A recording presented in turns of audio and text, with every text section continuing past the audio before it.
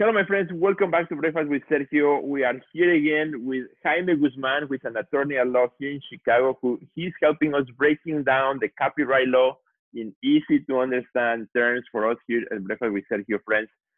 Super happy to have you back again, Jaime. Hey, good morning. Thank you again for having me. Of course, and we are on a series where we are, breaking down the law. And today we're going to talk about, can I borrow from other art? A typical case of appropriation where as artists sometimes, we are inspired by something externally. Let's say you get a magazine, a newspaper, you want to cut something out, stick it in your artwork. That's an example. Or, now it's so easy with the web. You go and you search for something you may want to make. And you use that photograph who came from who knows where, and you use it as to copy it for your art. There's so many ways in which artists are using images. So Jaime, if you can help us kind of break that down a little bit and tell us, can I borrow art from other sources? Absolutely. So this falls into the category of what are known as derivative works, right? Okay. And derivative works, for the most part, what they are is they're things that are created that are inspired by other things, right? Other pieces of art, other works. And what they end up doing is they end up taking just enough of it to then create something new, and then that new thing is copyrightable, and it's copyright protected. Okay. Why? If you recall from our first episode, the Constitution does not want to stifle innovation and creation. Right. We want to make sure that we have a system that protects original art pieces of art, but at the same time allows other people to create newer pieces of art, even if they're inspired by those original pieces of work, right? So what ends up happening a lot is artists get inspired by different things, right? And sometimes those things are other pieces of art and other works, and there's sort of a line that we can't cross, though. Right? There's only so much we can borrow and so much we can take before we're infringing on the original piece of art. Okay. There's a few sort of guidelines as to how to approach this, and one of the things is, if you're creating a derivative work, you want to make sure that it's definitely distinguishable from the thing you're borrowing from, right? And why is that important? It's important because if you created a derivative work and you're accused of infringement, one of the things that the court's going to look at is, well, are you taking from the sort of total concept and feel of the original work? What does that mean? That means, are you grabbing from the heart and soul of the artwork, right? Are you tapping into what it is that makes it attractive, right? And so if you're borrowing from the main part of it that people are gravitating towards, and that's the reason why they recognize that original work, you're very likely going in a direction where you're committing an infringement. Okay? What you want to do is borrow just enough to sort of create a whole new thing that within itself creates its own identity.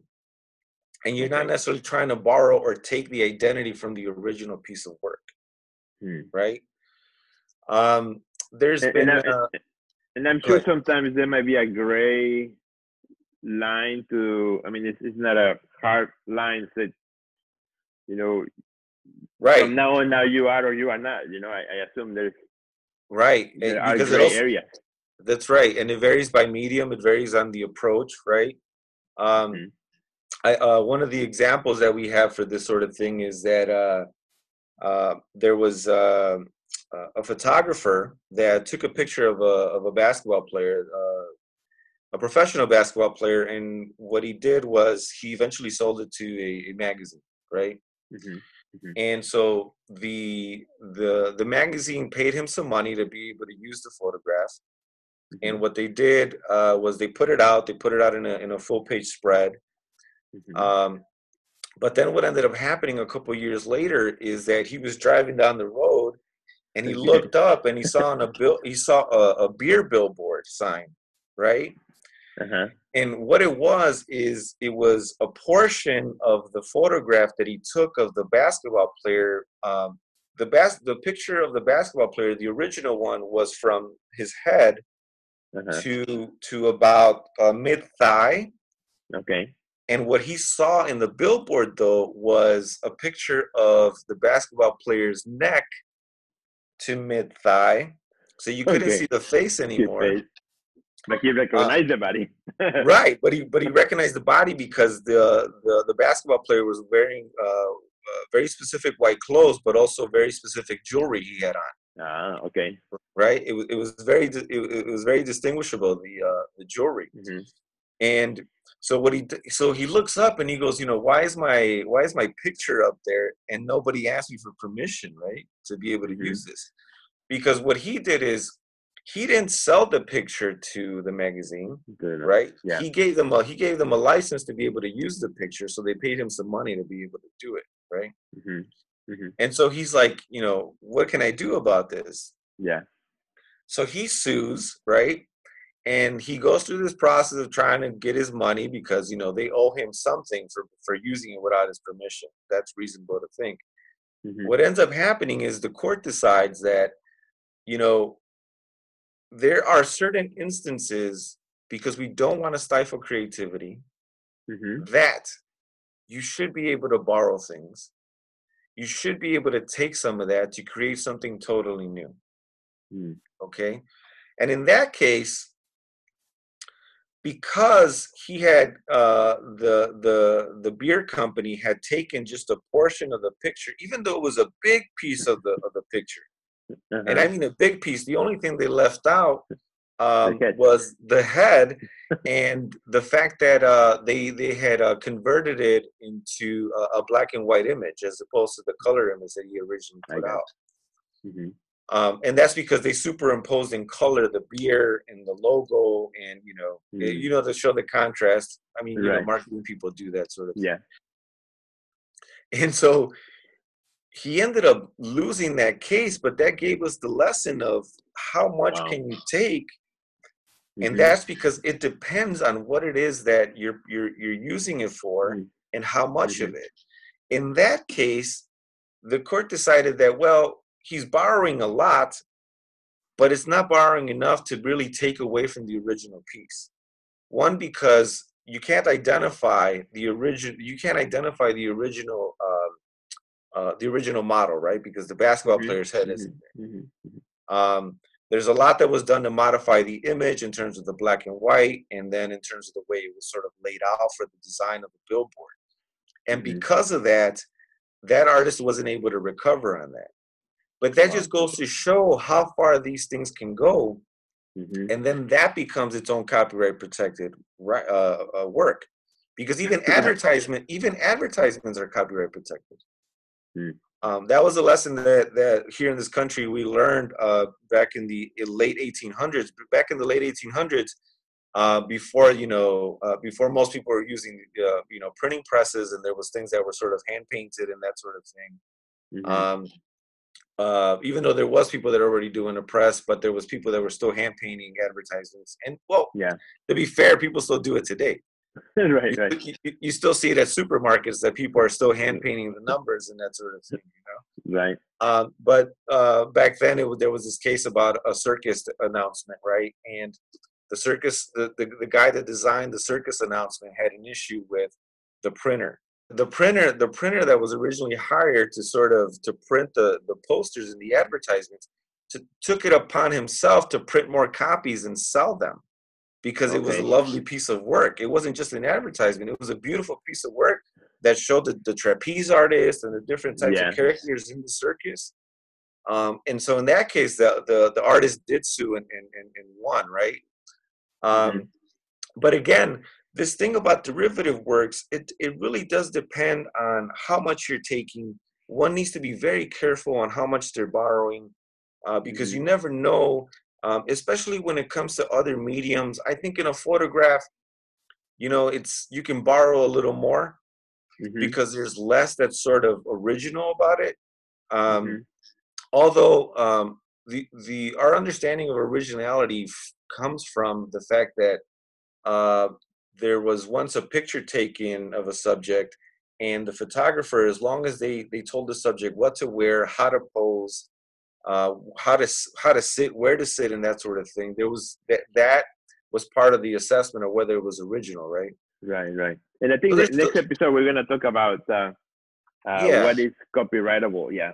yeah. So it's that kind of thing, right? But at the end of the day, um, other mediums, especially Hmm. painting and some of these other things, the more you borrow, the more careful you should be treading, because the reality is those things, you can really delve into an analysis of whether or not you're grabbing into the heart and soul of the work. And if you Right. are, you're likely going to be infringing on it. And then you're going to run into these issues where you're going to have a good defense Yeah. for an infringement, which we'll talk about later on. Awesome. Well, this is a really interesting topic, and I'm sure we can keep talking about this one for quite a bit. But I think that you have given us some grounds for consideration, for ideas. As you, my artist friends, as you are working in your production, things to keep in mind, especially now, because we have the internet, so things just fly everywhere, right? Things just go in an instant. They can be seen, can be borrowed, can be shared so fast, and it's so easy. You can't hide anymore from the world, right? Because everybody can see what you're doing. Exactly, exactly. Yeah. And there was a time Uh-huh. where judges were the ones that were deciding whether something was taking from the heart and soul of things. And then, Yeah. thankfully, over the decades, art proponents were like, wait, what is it about you being a judge that That's qualifies it. you to say this is something that's been Thank taken? you. How much has been taken, right?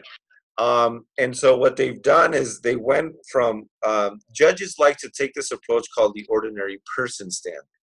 Okay. And so to them, they believe they can put themselves in the mindset of the ordinary person, That's it. Mhm. and say, okay, this is what the ordinary person would see. They would see that there's so much similarity, you borrow too much. Okay.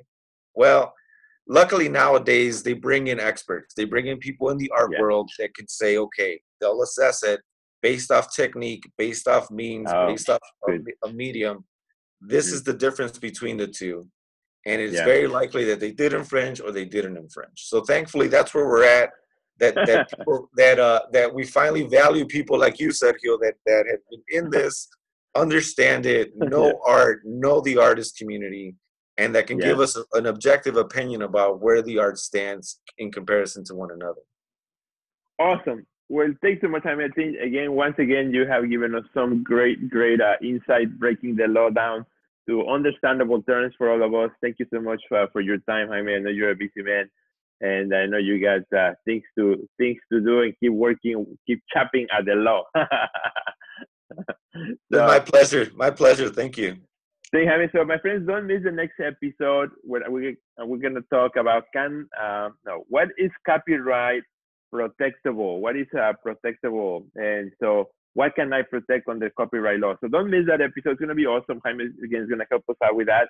And please share this episode with your friends. That's one way in which you can help Jaime and I to be so happy today. If we see a lot of shares and you're sharing with your friends, tell other artists about it as well. So you know that we can all be informed and prepared as we go in our art career. Thanks so much, Jaime. Until the next time, we'll see Thank you you. later.